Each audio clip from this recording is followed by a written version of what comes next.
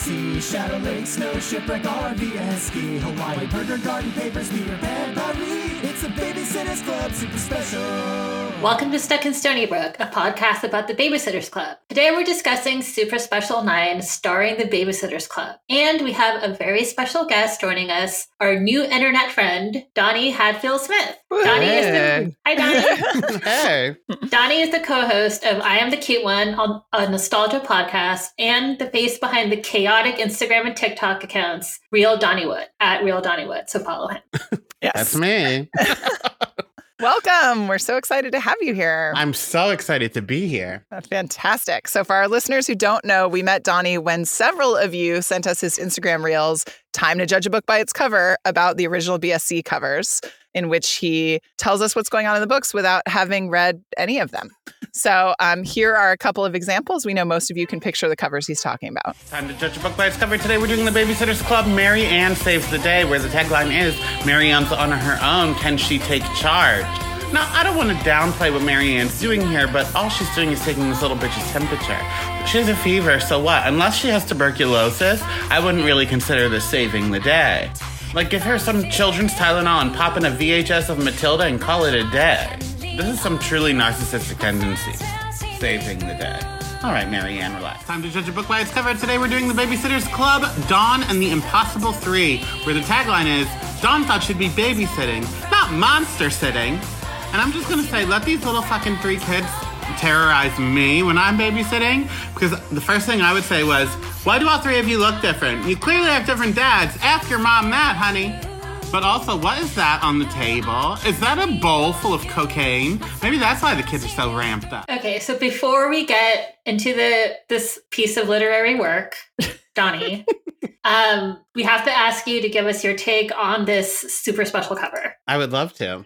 So it is time to judge a book by its cover. Today we're doing the Babysitter's Club Super Special number 9, starring the Babysitter's Club, where the tagline is, it is showtime. And on the cover I'm looking at, it says, win a trip to Disney World, which I guess is a loose tie-in to Peter Pan. But Real loose. Yeah, they didn't do the Disney version, but that's okay. We're winning a trip to Disney World anyway. There's a lot happening on the cover, and I don't quite know where to start. First, we have Jessie in an alligator costume, but we can still see her face. Her face is fully in this alligator's mouth. So it's not just an alligator costume. It's an alligator costume of an alligator that is eating a child. Next, next we have a gay pirate kneeling. I know this is Logan. However, it is a gay pirate. And Stacy is doing her best Samantha from American Girl doll cosplay here. I think she is supposed to, I mean, I read the book this time, spoiler alert. I know she is Mrs. Darling. However, that's not what I'm getting. And we just have to end with Peter Pan because Christy looks like a middle-aged woman that was cast in this production. Amazing. Fantastic. Thank you. Thank you very much. All accurate, as usual. Oh. I mean, it's like I didn't even need a picture. It's just, I just needed... I painted it for you. You did, yes.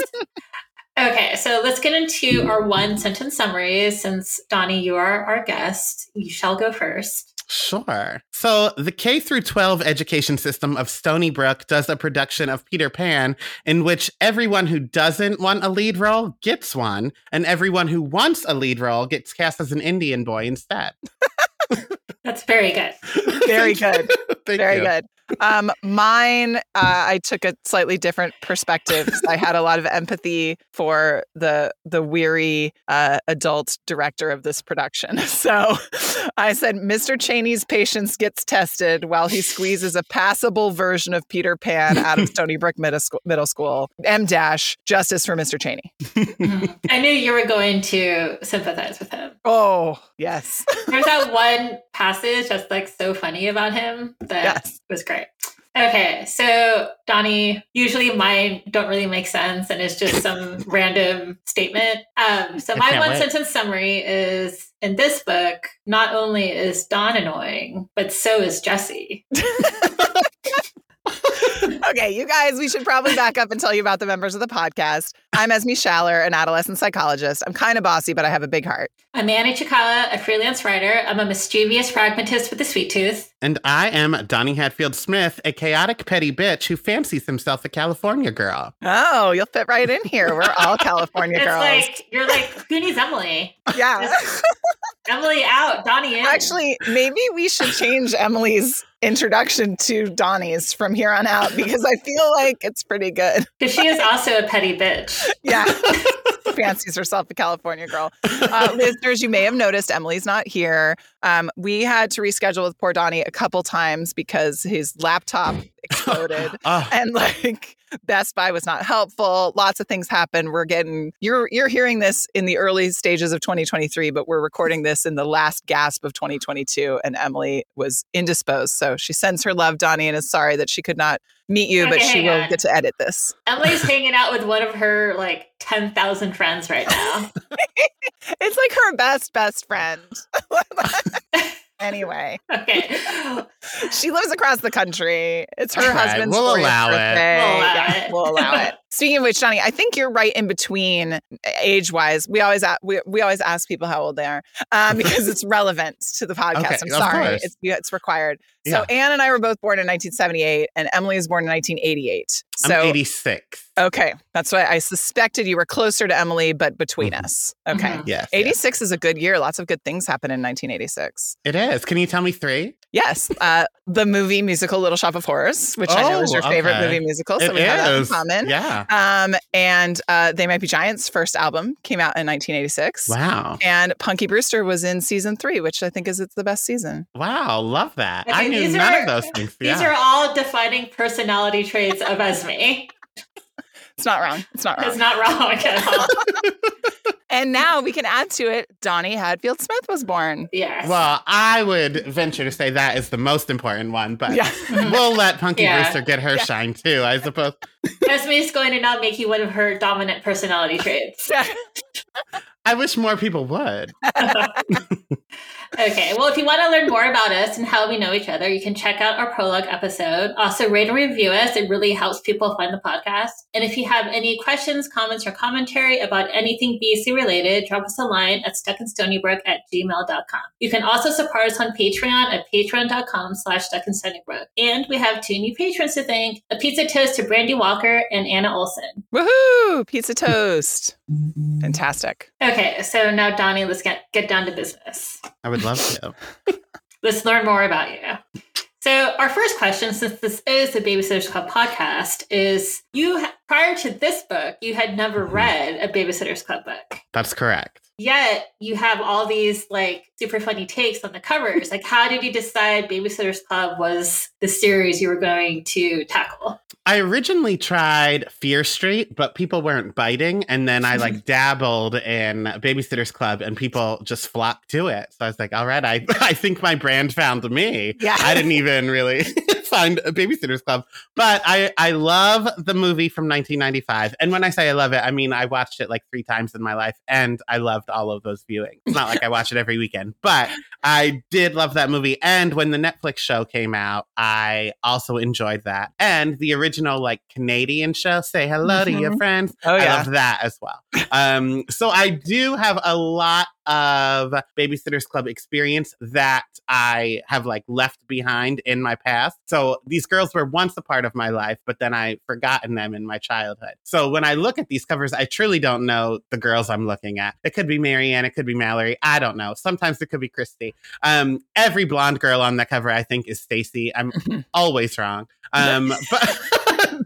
But that's part of what makes it fun for me. Yeah. Fantastic. Thank you. Yeah, it's, I mean, we would probably argue, as would some of our listeners, that you didn't really know the girls until you watched the Netflix series because while the HBO Canadian videotape show and the 95 movie are fun romps and great buddy ensembles, they got very little to do with these books. Okay. Other than the names. So, but the Netflix show is like primo amazing and really, really good. It was so well done. Yeah, you know them. You know them from that. That's fair. Thank you. So which characters do you most associate with? So again, very limited knowledge acknowledge. I think that the slut part of Stacy, I am absolutely. And then the like bossy bitch part of Christy, I am. And I think that's why I hate Christy so much, because you hate in others what you hate about yourself. So like Christy, I would burn at the stake if I could, but that's because I 1000% am Christy. Oh man, I thought you were going to break our streak of having the vast majority of our guests being Christies because you didn't like her, but you just don't like her because you are a Christy. So yeah. We can only get Christies to come on this show. Yeah. Why is that? Well, actually, we know why. Yeah. Yeah. Okay, so this being your first Babysitter's Club book, what are your impressions? I don't really know where to start. I feel like you set me up because you told me that I would really like this book because of the theater aspect. And you know, I'm a theater girl. However, you didn't tell me that every single character ever in Stony Brook was in this book. There was one page where literally 26 different names were listed. And I about lost my mind. I didn't know what to do. So then I had to make a little chart. Like, okay, Christy. Oh my God, that is, wow. I'm so excited that you made a chart. Go on.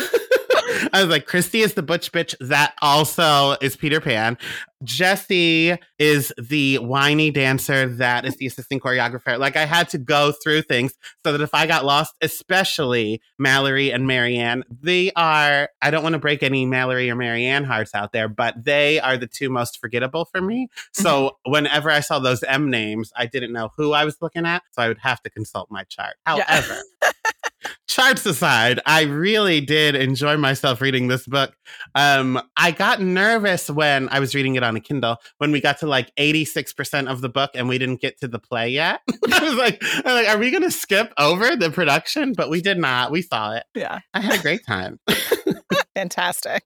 I don't know if you had any like expectations going in, given that you've been looking at the covers for quite some time. You've watched a bunch of different versions, representations of these books. Like, did you, and you like other like 90s kid teen content. So like, did you have ideas about what they were going to be like that were either confirmed or denied? Like the experience of just like how it's written and that kind of thing. I knew, quote, I had a feeling they were more Seventh Heaven than they were like Gossip Girl, like more wholesome. And I was correct about that. Yeah. I didn't know that Super Special 9, which I assume is pretty far in the series, we were still going to get a character breakdown of every single person.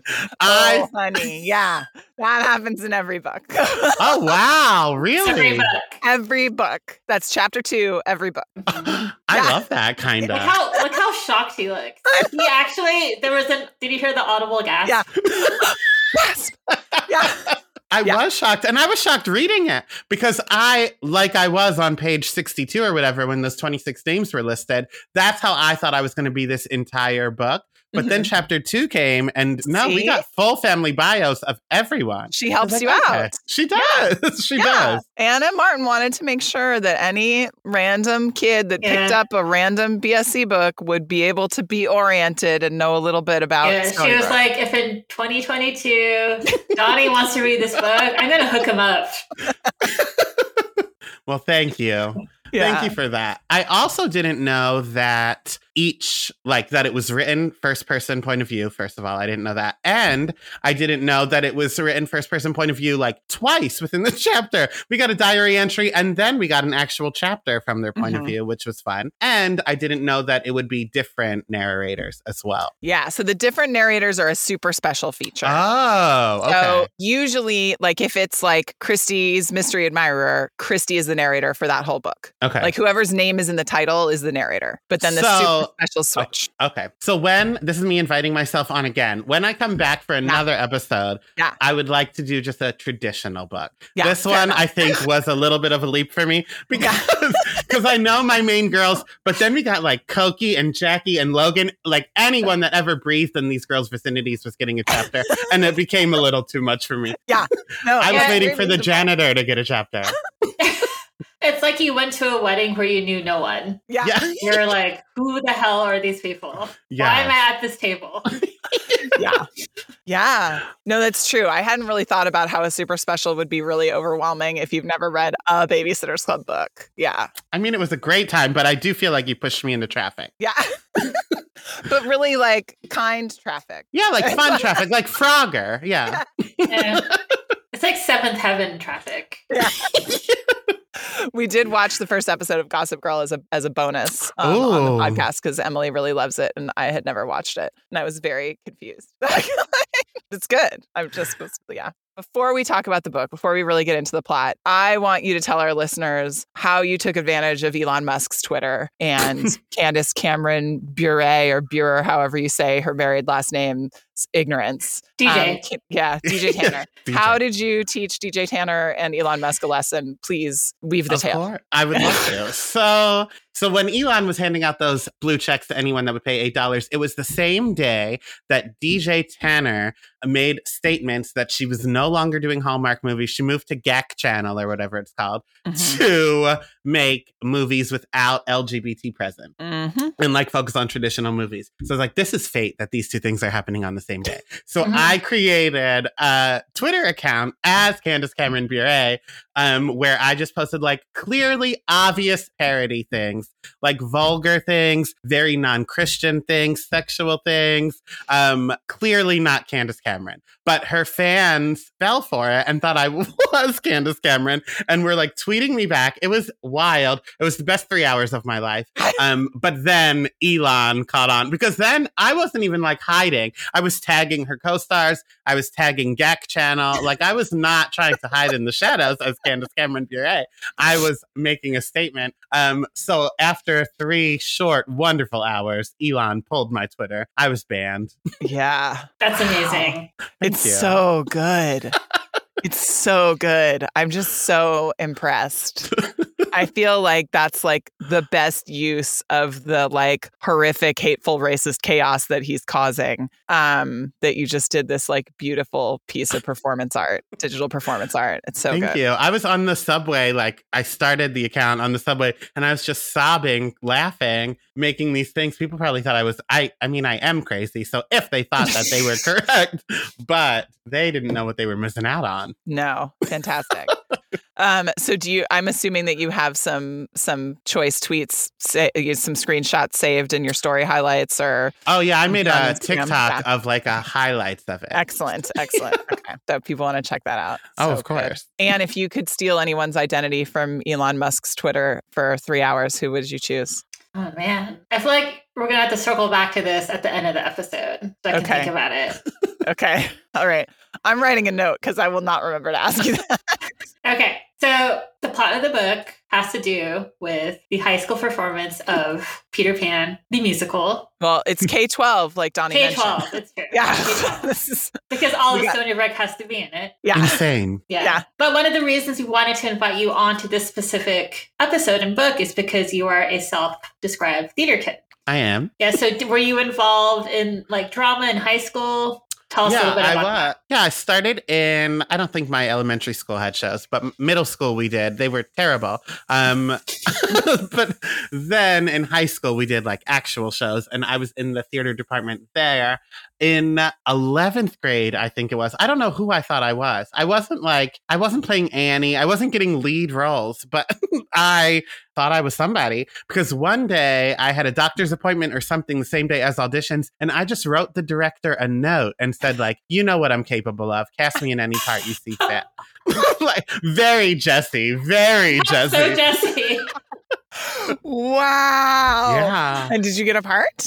I got like a supporting lead, yeah. That's a supporting lead. What part was it in what show? It was in A Midsummer Night's Dream, and I was the father. Yeah, so, like, okay. I had a decent. Yeah, okay.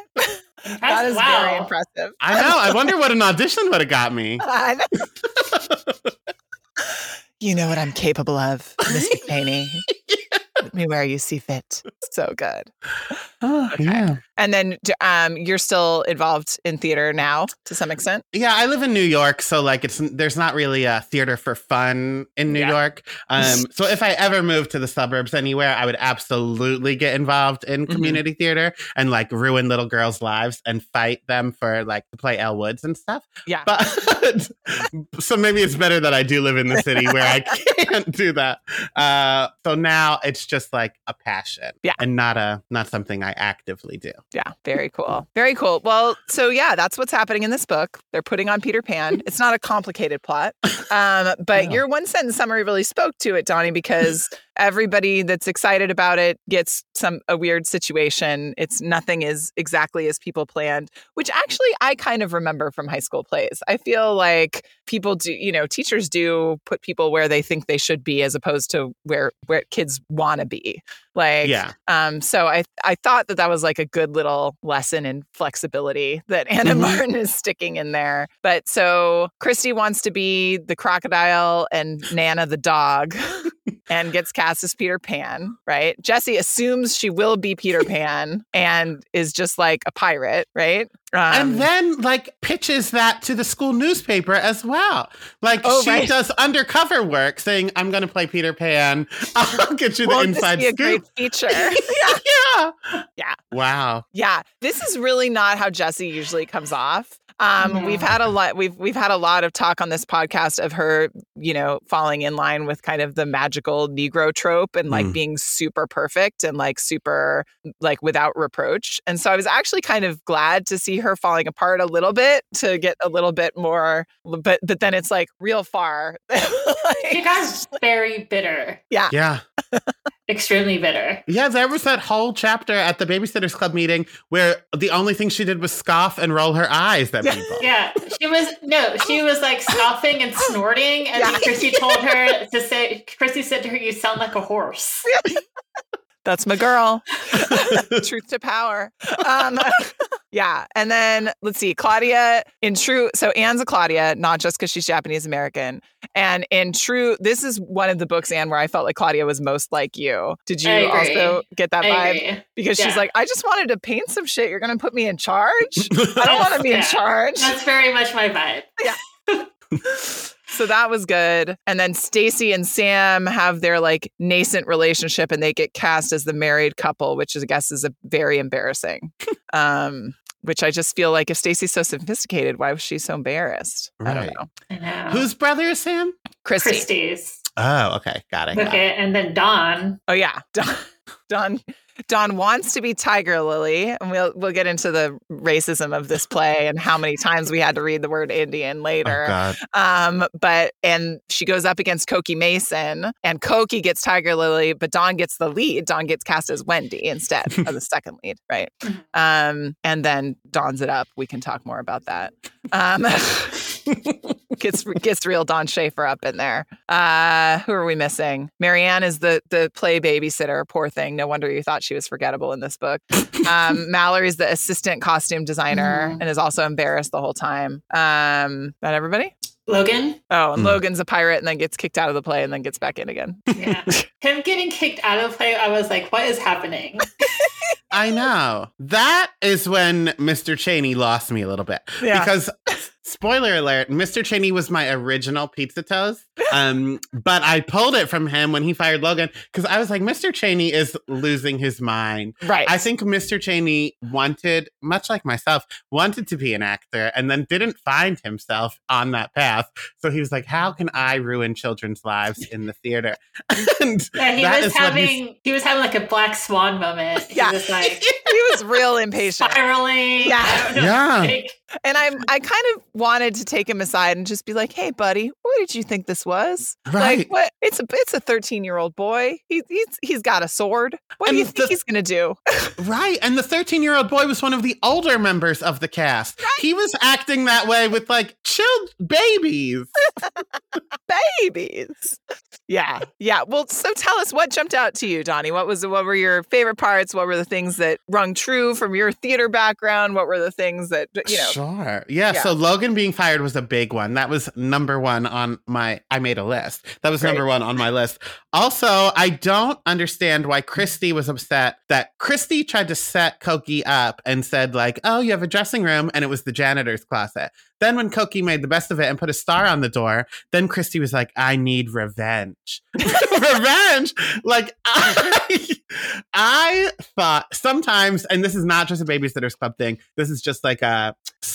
I said I'm part of the TikTok generation. I'm not. I know I'm too damn old for that. But it is like an undiagnosed ADHD thing, I think, where like when I read, I just read dialogue a lot of times and browse over action. And then if I'm like, oh, I missed something, then I go back and read the action. So when I saw that Christy needed revenge, I thought Koki really did something. And then I went back and said, no, she didn't. So that part really stood out at me. But again, I am a Christy. I am batshit crazy. So I do think that would have upset me as well. It just stood out to see that others would be upset by that also. Jackie. Okay, before I get to Jackie, are any of these children neurodivergent? Before I... Yeah. Is it Jackie? Great question. So it's not labeled, but yes, we think that Jackie definitely has developmental coordination disorder. Okay. So because he's super, super klutzy and probably ADHD. Okay, well, Jackie, now that I asked you that as a warning, I'm still going to say Jackie got on my last fucking nerve. I couldn't with Jackie. And then we got like 3 chapters from his point of view. That was too many. Yeah, that was too many. Jodorowsky chapters for sure. Yeah. It was a lot for me. So those stood out. And then the last thing, no, 2 actually. I forgot whose chapter I was reading when Claudia binged on chocolate before the show. And for a second, I thought it was Stacy, and I thought she was going to go into diabetic shock during the performance. I was so excited. But no, it's just Claudia. So that didn't happen. And then the last thing that really stood out to me, Christy stepping on Koki solos during Ugga Wugga or whatever it's called, made my jaw drop. Yeah, that was a bold move. Yeah. And she didn't get in trouble for it. No! In fact, his note after that was like, you're kind of falling flat during that song. Excuse me? Yeah. I was very shocked that did not, especially given the erratic behavior we had already seen from Mr. Chaney. I was very shocked that he didn't really ream Christy a new one about that. Yeah. Do you think, and maybe I like glossed over it, and that is the only time we got to see it. Do you think that when it became the night of, he cooled down a little bit and he was like, it is what it is? Or probably. Do you think, I mean, I definitely saw teachers do that in high school. Like, what else are we going to do now? Yeah. Like, it's like, there's no point. Like, I'm not going to give any more feedback. They're going to do what they're going to do up there. Yeah. Yeah, that makes sense. Unless he was like, yeah, Koki's a bitch. Do what you want to her. I mean, he also could have thought that. It could be both. So I was super excited that we got a Koki chapter in this book because she has been the anonymous mean girl bitch in the whole, 80 books now. Yeah. And we've never heard from her point of view. I would have liked 3 Koki chapters instead of 1 Koki chapter and 3 Jackie chapters. I mean, this is a girl getting dressed in a janitor's closet, for God's sake. We need some insight. Yeah, with her own personal makeup artist. Yes. Yeah. Right. A glam squad. Yeah.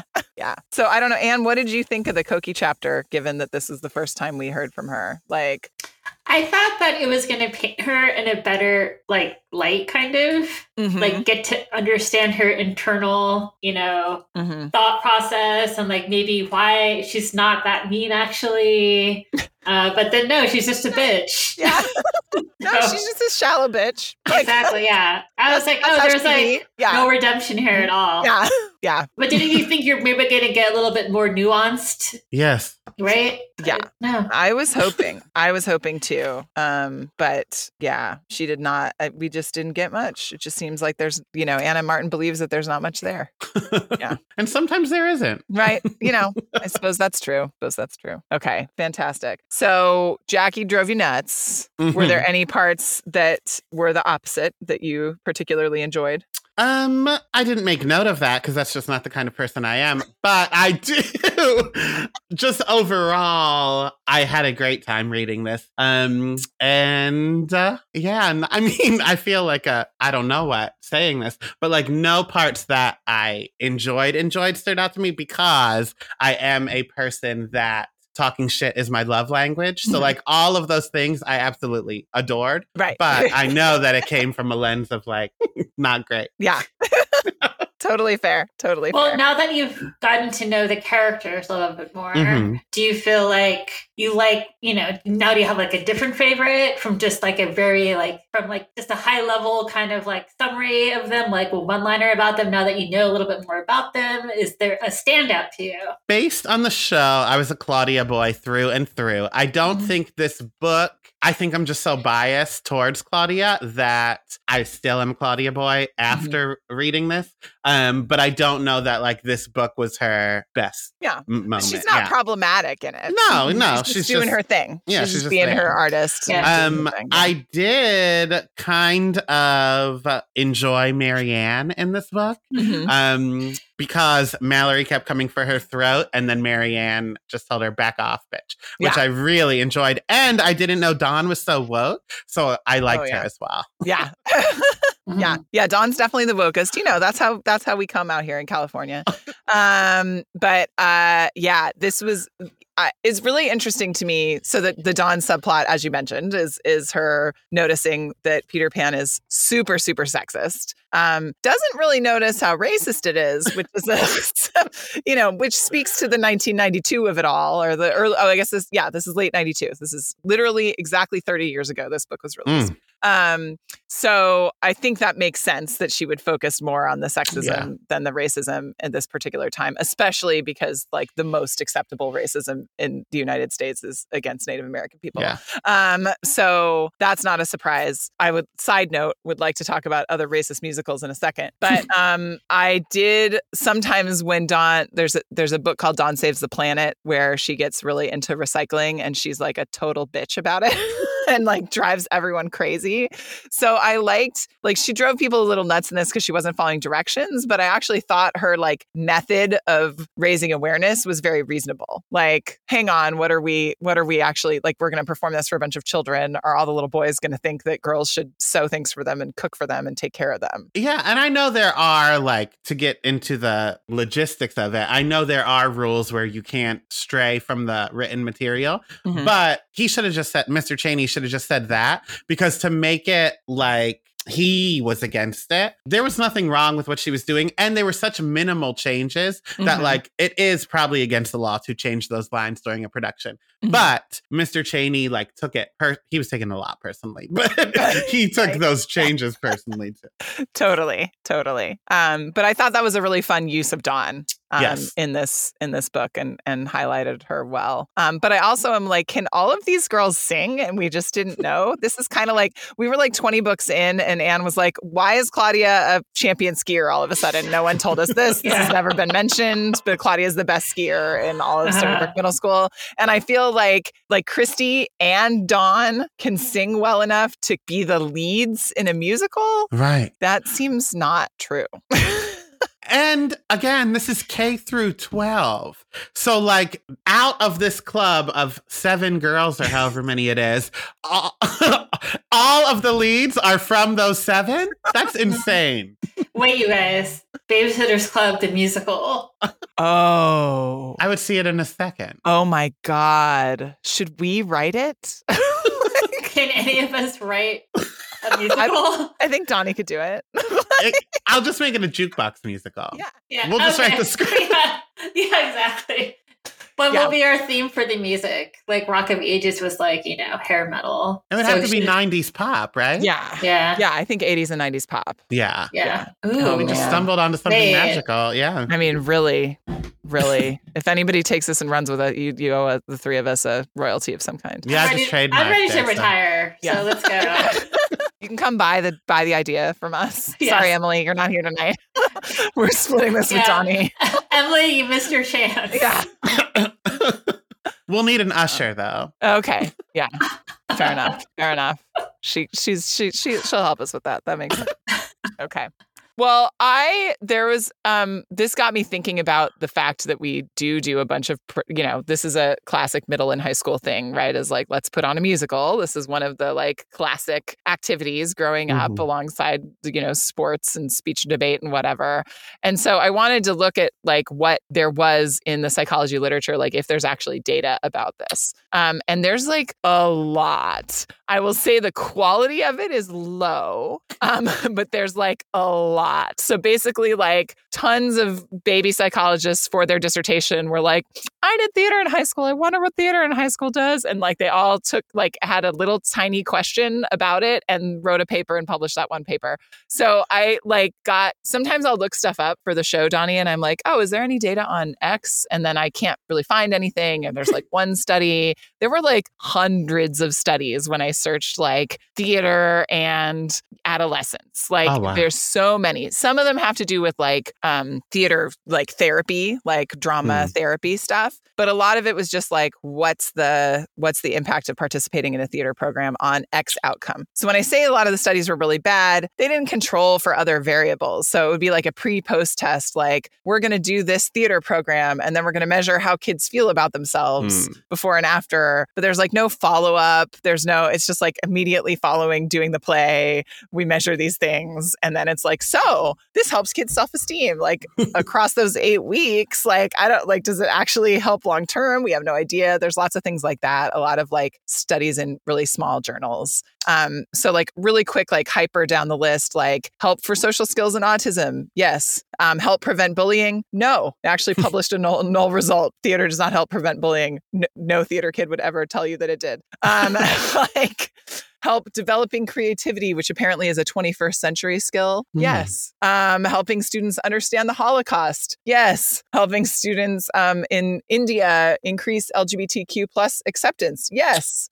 In rural India. So that was kind of a cool one. The two that I found that were sort of a kind of a larger thing in better journals, there was one that just came out a couple months ago by Bone et al. In Affective Science that looked at participating in theater, both as a spectator and in like community theater as a predictor of flourishing, which I feel like is a very lofty goal in life. So they define flourishing as a state of positive mental health that involves both feeling good about and functioning well in individual and community life, as well as the absence of mental illness. So I do not feel like I am flourishing in 2022. I don't know if either of you feel like you're flourishing. That might be a bar too high. I don't know. But I did feel like I was flourishing when I was actively doing theater. Oh. So maybe now that I'm no longer doing it. Well, the study would say that that's why. So the more engagement you have with the theater arts, the more likely you are to flourish. And then there was a really nice study from back in 2007 that was called Emotional Development in Adolescence, What Can Be Learned from a High School Theater Program by this adolescent researcher, Reed Larson, where they really did kind of an in-depth qualitative study across a few years at a couple high schools of what the theater program meant to the kids, what it meant to the teachers, what they were kind of going for, what the lessons beyond learning how to act or build a set or things like that did. And there were a lot of kind of positives in terms of emotional intelligence and understanding your own emotions and other people's emotions and understanding how to work through conflict, which all makes sense to me, right? Are things that kids could get from other activities. But I think the particular focus on emotions is probably stronger in theater. So I thought that was kind of cool. But the summary is lots of really shitty studies about adolescent theater participation. Theater teachers, though, I will say they must read those shitty studies because they cling to that. The amount of times in high school I was told, like, you being in theater is making your life so much better. This, and this happens to kids that participate in theater. So those theater teachers read those studies. Okay, good. Good. They're quoting something. They did not go unnoticed. Yeah. Who was the theater teacher at our high school? We had like 4 different ones in our 4 years because the main person. So Anne's brother, 6 years older than us. Was one Mr. Cheney? Yeah, right. It seemed like it. Yeah. The dude that was like famous at McClatchy Art High School that did all the really big musicals. Anne's brother was like Anne's brother was Marcellus in The Music Man, and he was Heinze in The Pajama Game. Wow. I know. He did really flourish. He flourished. Yeah. Yeah, I'd say. So that guy left like the year before our freshman year. And then there weren't any musicals when we were there. It was all like Importance of Being Earnest and like smaller plays because they kept like, I don't even remember their names, even though I did theater all 4 years because they literally changed like every year. It was sad. There was a big cut in, it was the 90s. There were lots of cuts in arts program funding. So, yeah. Yeah, I was always bummed we didn't get a musical. Yes, me too. So I wouldn't have been in the musical. You might have painted a little bit. I don't know if I even would have done backstage stuff. I would have gone and seen the musical for sure. And I would have wanted to be the lead and I would have been cast as like someone's mom. So what are you going to do? Yeah, well, I think it's interesting that I feel like Anna Martin did a good job at assigning each of the girls a spot in the production according to their personality, which I thought was pretty accurate. Like who was behind the scenes as opposed to who was on stage and who wanted to try it out. And, and some people who kind of felt middle of the road, but still kind of just wanted to do it just to do it. Like Logan. I think Logan being like, I'll just take a random part. That sounds good. But then also him being embarrassed that he was noodler, I also thought was good. Right. Or like Stacey, I feel like wasn't super into it, but she was like, I want to be part of this. And then she sang Mac the Knife for her audition. Yeah, that was weird. What? That was a weird choice. We often mock the like random boomer references that show up in this septet of Gen X girls, Donnie, and that was like definitely one of the weirder ones. Yeah, but what's funny in the book, it says she sang the first few lines of Mac the Knife, which was strange. Yeah. Like it even says it in like the even book. Christy knew it was weird. Yeah. Or like even Anna Martin knew it was weird. Yeah. But she was like, I can't think of another song right now. So this is it. I can't be bothered. I can't be bothered. I've been listening to Bobby Darin all day. We're going to go with this. Yeah. Oh, man. So silly. Do you have any questions for me as a psychologist, Donnie, before we move on? Oh, my God. I'm not that smart. So, no, I don't think so. No, that's fine. I mean, I approve. Not approve. I mean, who am I? I approve of everything you said. No, everything you said is fascinating. But like I said, teachers have been telling me without credit, they didn't give me half as much as the information you did. They've just been blowing it out of their ass since I was in 9th grade. So I have heard little bits of those things before. Fantastic.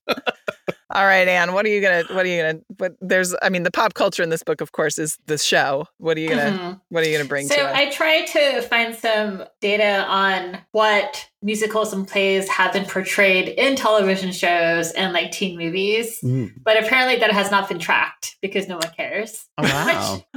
Or it's like, I feel like it's sometimes it's just kind of it's like a no-name production. There's like a play going on, but it's not like Our Town or whatever like that, right? So I did find an article on NPR. So there's a magazine for high schoolers and high school teachers called Dramatics, and it's been published since 1938. And every year they compile the most popular production. And it's not, bear in mind, it's not every high school in the country, but I think it's right now it's like 5,000 or something. So oh, wow. That's a lot. So they compiled all this data and it goes by decade. So it has a graph and you can kind of see how like popularity shifts. Interesting. So do you guys want to take a guess at like what the all-time most popular like dramatic plays are? Our Town. That's one of them. Oh, yeah. And there's another one that I know McClatchy did. I don't think when we were there, but they did it when my brother was there. Death of a Salesman? No. Is it Romeo and Juliet? Is it Shakespeare at all? No. No. I'll just tell you. You can't take it with you. Oh. You can't take it with you as a comedy. Yeah. Well, it's a play. Well, I meant like as opposed to you just meant non-musical. Yeah, as a musical. Non-musical. Yeah. Okay. That's so those are the two most... Donnie and I were like, that's not dramatic. Yeah. Tell me where you cried, Anne. Yeah. So those are the two overall most popular. What's interesting is, Donnie, what years were you in high school? 2000 to 2004. Well, guess what was the most popular play then? Non-musical play. What was it? A Midsummer's Night Dream. Wow! Yeah. Look at that. Yeah. You were right on trend. Yeah, we were. It was actually up until throughout the 1990s, Our Town and You Can't Take It With You were like going back and forth for most popular. And then in the aughts, it switched to number one, became A Midsummer's Night Dream. That's crazy. So funny. And Our Town was freshman year at our school, remember? Well, Hillary was 1990s. It was number one. Hillary was Does it Emily. say when in the aughts? No, it doesn't. It just goes by decade. Remember that movie? I forget what movie it was. With James Franco, I think, in it? No, maybe I made that up. Oh, it's like one of those like teen like advertisements. Yeah, and the play they do is like a musical version of Midsummer Night's Dream. I wonder if that changed the course of it. Yeah, well, I'll say the top. So the top six for the 1990s were One, Our Town, A Midsummer's Night Dream, You Can't Take It With You, Arsenic, and Old Lace. Oh, yeah. We did Arsenic and Old Lace also at McClatchy. Okay. Wow. Steel Magnolias and The Miracle Worker. Oh, The Miracle Worker. Yeah. And then the aughts, it was number one, A Midsummer's Night Dream, You Can't Take It With You, The Crucible, Arsenic, and Old Lace, Rumors, and then Our Town. Okay. Oh, wow. Okay. Mm-hmm. The other play that we did that I hate because I don't like farce, so we can shit talk a little bit, is Noises Off. I hate Noises Off. Oh, yeah. What? I hate it. It makes me so mad. I'm like, you shut hate the door farce already. Like, it's stressful. It's so No. stressful. Sometimes I walk around my apartment pretending I'm in a farce by myself. I love slamming doors. I feel like I wish that could be our episode title. You hate farce? Yeah. So for the 2020s, keep it. So these rankings were updated in 2020, but keep in mind COVID. So so some of these were done like via Zoom. So in 2020, is the top six were number one was Clue, then Almost Maine, and Midsummer's Night Dream, Peter and the Starcatcher, Radium Girls, and 12 Angry Jurors. All right. Okay. So, and then there's also musicals. Oh, thank God. I thought you didn't come prepared with it, and I was very upset, but I wasn't going to judge you on your own podcast. No. Okay, so they only started tracking musicals from the 1960s. Okay. So do you guys want to take a guess what was the most popular in the 60s? These are like classics. I know. Right. Guys and Dolls? Oh, good guess. No, but it does appear in later decades. Okay. Yeah, I feel like Music Man would be later decades because it was on Broadway in the 60s. Well, it is number 5 in the 1960s. Oh, wow. That penetrated quickly. Yeah. Jeez. Okay, Harold Hill, we see you. Pajama Game? No. Okay, I should shut up. Donnie, you're the expert. Go ahead. No, I'm not. Here's the thing. I am not no fan of classics, but like I can like something a lot, but just through my lens. So I love musical theater, but I'm more of like a contemporary, modern musical theater person that you like could like ignore Sondheim. classics. Yeah. Okay. So Oklahoma was number 1. Oh, yeah, I would never guess that. Yeah. And then followed by South Pacific, Brigadoon, Bye Bye Birdie, The Music Man, and The Wizard of Oz. Okay. I feel South so Pacific. dumb. Yeah. South Pacific, another quite racist musical, yes? Yes. Right? Yes. Yeah. In the 1970s, You're a Good Man, Charlie Brown shows up. Oh, yeah. Okay, good one. As well as Fiddler on the Roof. In the 80s, Grease shows up. Of course. And then in the 90s, guess what shows up? Little Shop? Yes. Wow. Yeah. So it's number 6 in the 90s. Ooh. Love that. Moves up to number 3 in the aughts. Wow. Still holds at number 3 in the 2010s, but then falls off in the 2020s though. But also pandemic. So can't really do a big production. Oh my gosh. Yeah, but Seussical is popular currently so the number 1 musical currently is The Addams Family. What was number 1 in the 90s? Did you say that? Bye Bye Birdie. Oh, okay. I support it. Yeah. Yeah. Well, and also totally makes sense to do it at high school because it's like 1 million high school kids. Yeah. Like the other thing that affects this is like how many parts are there and can you cast it? And like, I know at my high school, there was always like 40 girls that wanted to be in it and like 3 guys. And like, how do you make it happen? Right. Yeah, there's a funny quote in this article. Let me try to find it. So the editors of the magazine actually said they were getting tired of everyone doing the same musicals for so long. Mm-hmm. So they actually were urging people to do more modern plays and musicals, because there's because theater is a reflection of society, and like, why are we doing like these old musicals, when it's like 1997 and we're still doing whatever. But no one really listened. Like they're like, bitch, we're still doing The Music Man. Sorry. Yeah, they just want to like keep on doing what they know. Okay, so this is one person from this magazine says, most high school teachers need a big cast, lots of female roles, and something that won't scare your grandma. I mean, accurate. Yeah. There's this fun little chart. You can plug in a musical and it shows you where it ranks in like this timeline. Oh my God. I'm going to subscribe to this magazine as soon as I get off this recording. Dramatics. If they want it, you can advertise. Dramatics. If you want to sponsor Stuck in Stony Brook, drop us an email at stuckintstonyBrook@gmail.com. Yeah. And then besides that, there was that part in the book where, was it Caroline ate 3 candy bars? Was it? Yes. Uh-huh. The little girl, she ate 3 candy bars for energy. Oh, right. And I was thinking, okay, if you guys had to eat 3 candy bars for energy, which ones would you pick? Would you pick the same 3 candy bars or 3 different ones? Oh. Gotta be strategic here. And am I actually trying to get like real energy? Like, do I have to choose like something healthy, like a Snickers? Or do I like... Is the Snickers healthy? No, I just meant because it has protein. Oh, God. Or am I just going for the sugar rush? Like, what's my goal? Okay, so Carolyn says, well, I needed sugar for energy. Mm-hmm. So that's all we get. All that's right. what you... Yeah, I think I would rather have 3 different kinds than 3 of the same candy bar. Okay. But 3 candy bars is a lot of chocolate for me. I feel like that's... Okay, that's not part of the game, Esme. You just have to choose. All right, Donnie, you go first. I'll think about it. I would do a whatchamacallit, 100 grand bar, and Reese's cup. Thank you, Donnie. Jesus. Come on, Esme. And then wash it down with a Red Bull. She's going to fire me, Donnie. This is your Logan moment. I know, seriously. It's like, mutiny! I agree with 100 grand. That was a masterful move. I would also like a vanilla Charleston Chew. Oh. And like a Milky Way, probably. Yeah. Okay. How about you, Anne?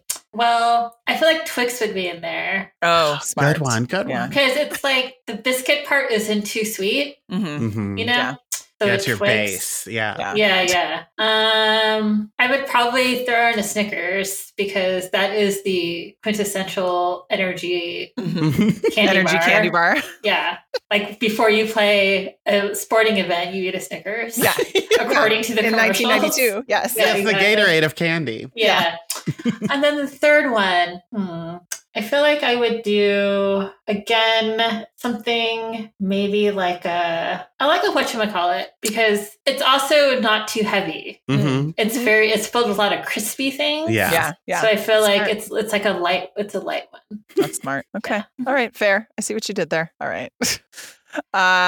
Did we have much candy in this book? And tracks what candies Claudia eats. Oh yeah, Claudia eats.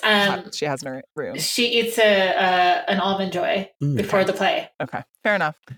We also, given that introduction chapter that you mentioned, Donnie, we tally the ways that the girls get described stereotypically over and over again across the series. So. But this one had fewer tallies than usual. So 1 shy, 1 sensitive, and 1 obsessed with health food for Dawn. This is the 3rd book in a row now, I think, where Claudia has neither been described as exotic or having almond-shaped eyes. Oh. So I'm hoping as we get to the mid-90s that this is going to start falling away, but we'll see. And then, of course, in our social justice corner, we had about 150 mentions of Indians and this play be racist. So I think they could have chosen more racist things. What did you suggest earlier, Anne? Flower drum song? Flower drum song. Yeah, I mean, I saw a production of West Side Story where all of the Puerto Rican kids were played by Jews in the early 2000s. Where was that? Was that on the East Coast? Oh yeah, it was in the Bronx. Yeah. Oh, okay. Because I also saw a production of West Side Story we're at a Jewish community center, and the people playing either the Jets or the Sharks, whichever one are not the white kids, they were like, the director paid them to go tanning. Oh my God. Yeah. Yeah. Early 2000s theater. Gotta love it. Yeah. Bad News Bears. Bad News Bears. So I don't know. Donnie, can you think of any shows that would have been less suited to Stony Brook where everyone's white except one Asian person and one black person? I mean, I guess West Side Story. Yeah. Hairspray didn't exist, but it would have been tough. Yeah, probably. The Wiz maybe wouldn't have been a good choice. Then Jesse would have been even more overconfident, I feel like. We did a children's theater production of Pocahontas in high school. That was tough. I was not cast as a settler, so I'll let you fill in the blanks of what I was cast as. Sorry. It wasn't great. Yeah. It's we've learned a lot in the last 5 to 6 years, I think, as a nation. So hopefully we'll continue to learn. Well, in Babysitter's Club the musical. We'll make sure that there's. We'll make Dawn proud. Yeah. I'll play Claudia. Don't worry. But who's going to be Christy, Donnie, or you? I mean, I want to play Stacy, and my song will be called "Diabetic Slut." Oh my God. I would love to have some lyrics to that, please. Oh my God. I'll work on them. Okay, please do. Her favorite, if she could eat candy, she would eat white chocolate and root beer barrels. If that helps. Literally. That helps. Those are the things she talks about missing. I know. What are they? White chocolate and root beer barrels. No. I mean, both of those are good, but I think we missed a few steps. Definitely out. Thinks those are good, Donnie. I love white chocolate and I love root beer barrels. And you love boys. Yeah. So you've got everything in common with I know. And you live in New York. Educated New Yorker. Yeah. My God. You are Stacy. Stacy with a dash of Christy. Okay. That's fair. Great. Finally, someone who agrees that root beer barrels are good. Yeah. They're and so good. Thank you. You have great taste. Thanks. You too, Donnie. Impeccable candy taste. Thank you. From the whatchamacallit to the root beer barrels. Yes. I know. I got to give it a shout for the $100,000 too. That's a fantastic candy bar. Wow. Thank you. Yeah. So good. Yeah. Okay. On to our favorite lines. Donnie, did you write down any? I didn't. And you even highlighted it in the outline. Please come prepared with this. But that's okay. Goodness knows we haven't oftentimes, and we do it every week. Good. So, Esme, would you like to give me yours? You know, there were a couple that I found really funny. One is on page 101. Hold on, I want to look at it because I was like, did that really just happen? When let's see. Oh, well, there's like a Jerry Lewis reference, first of all, where I was like, really, Anna Martin? But then I wrote down the wrong page number. That was the Jerry Lewis reference. I don't know who they're saying it to. It's Stacy. It's Mr. Chaney saying to Stacy, "Sing out, Louise," which is from Gypsy, right? Yeah. But he doesn't give her any context, and she doesn't know what it is. Yeah, she literally just says he says that to us when we sing. Yeah. Yeah. So I thought "Sing Out, Louise" was really funny. And then you said that to Stacy? Yeah. Yeah. When she was singing Back the Knife? No, during the show, her song with the kids. Tender Shepherd, yeah. Because Stacy can't sing that well because she's just got one song. And then I also really liked how several times in the first 3 chapters they referred to this whole cacophony as a musical extravaganza.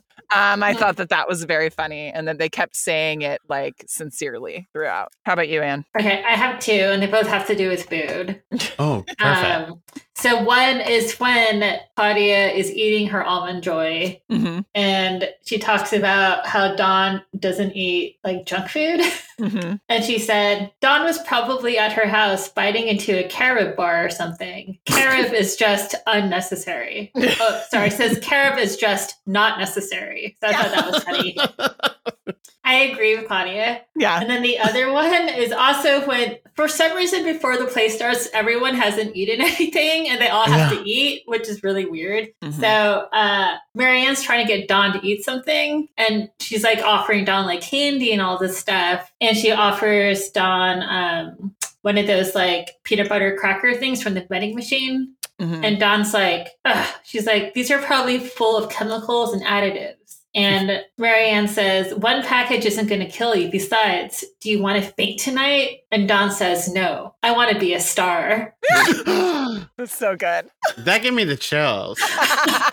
Do you think it was those like orange peanut butter crackers? Yes, I think so. For sure. For sure. Can I tell you something? I'll go on a little tangent. When I first moved to New York, I didn't have a job for my first month here. So I ran out of money quite quick. So I only had what I moved here with. And my mom gave me tuna fish, Easy Mac, and like a Sam's Club big bundle of those peanut butter crackers.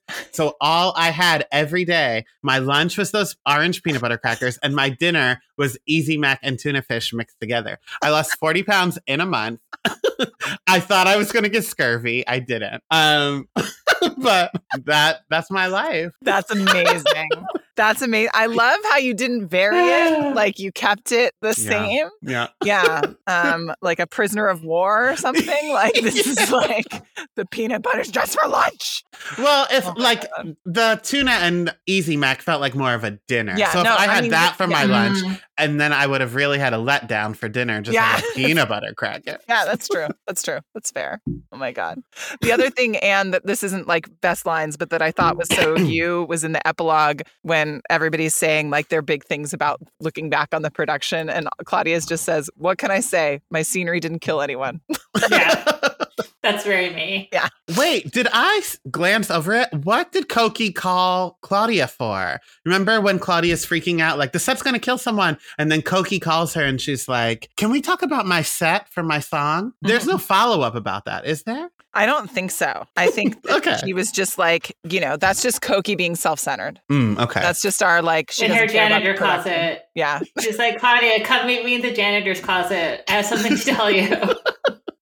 All right. We could take it a very different direction. Yeah. But so wait, what are we going with? What we got? We got Carob is not necessary. We got I want to be a star. Mm-hmm. We got musical extravaganza, and we have Sing Out Louise. I like Sing Out Louise because I feel like, I don't know, it's just very random. Yeah, that's the most chaotic. Yeah. It's very chaotic. Okay, let's go with that then for sure. All right. Okay, now our pizza toast. What shall we pizza toast to? Donnie, I know you got something. So I was giving a pizza toast to Mr. Chaney originally, just because he had to deal with a lot of shit from these children. However, he did lose me about halfway through the book. And then I'm just going to give it to Mary Ann because she was the one doing the brunt of the work here with these children. Mr. Chaney was just living out his theater dreams through these kids and taking it out on them, while Mary Ann really had to do the work here, I think. That's true. That's true. Thank you, Yeah, thank Marianne is like like how did they not plan to have like a child wrangler in this production? Like there's no way that they wouldn't have like an actual adult whose job is to take care of like all of these younger children. But somehow they were going to do it. Yeah, that's a good point. Yeah, well, I had a couple. Both of mine are sincere, which that I get made fun of a lot. On brand. It's fine. That's on brand.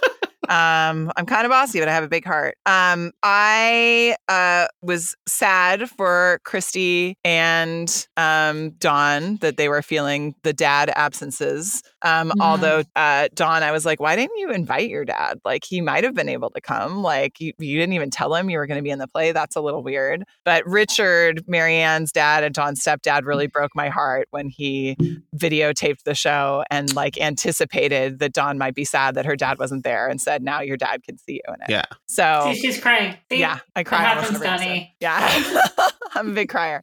So that was really, really, really sweet. And then I also liked the last paragraph of the main book, or the second to last paragraph is Dawn's chapter. And it just, for me, really captured like the magic of being a theater kid. So she says, when the curtain closed for the last time, backstage became a sea of crying, hugging, laughing cast members who were soon joined by their crying, hugging, laughing families and the crying, hugging, laughing crew. Sam kissed Stacy in front of everyone. Bart kissed Christy. Jackie shouted Crockabunga, which he had not done during the play. Let's leave that to the side. And Jessie let her little sister try on the crocodile costume. When I went to bed that night, I dreamed of roses and clapping hands. And so that I just felt like this was a really sweet, tie up of the whole experience.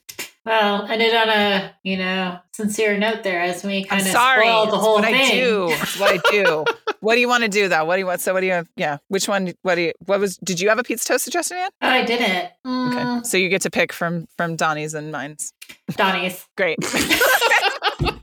That was so predictable. Well, thank you. I just suggest pizza toasts that don't actually happen, so it's fine. All right, pizza toast to Marianne.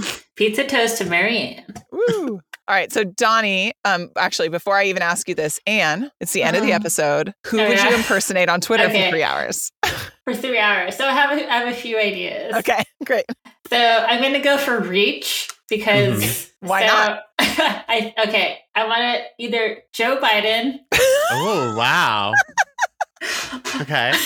Okay, what would you do with it if you did Joe Biden? I don't know, tell some jokes probably. About Delaware or about just, I don't know, just some dad jokes. Okay. That would be so fun. Yeah, that'd be I wouldn't do anything back. Okay. I think maybe someone like Ludacris. Wow. Okay. Ludacris or Joe Biden. I see how you connected those stats. And I have to go with Oprah Winfrey. Also a good one. Yeah. There's so many that are so good. But I don't know how to be so chaotic evil like Donnie though. I know. It's really good. I am thinking about maybe in early 2023, I want to do a Leah Michelle one where I only tweet emojis. Just to keep because she can't read? Yeah. Because she can't read? Yeah. There's a rumor that she can't read as me, and that's...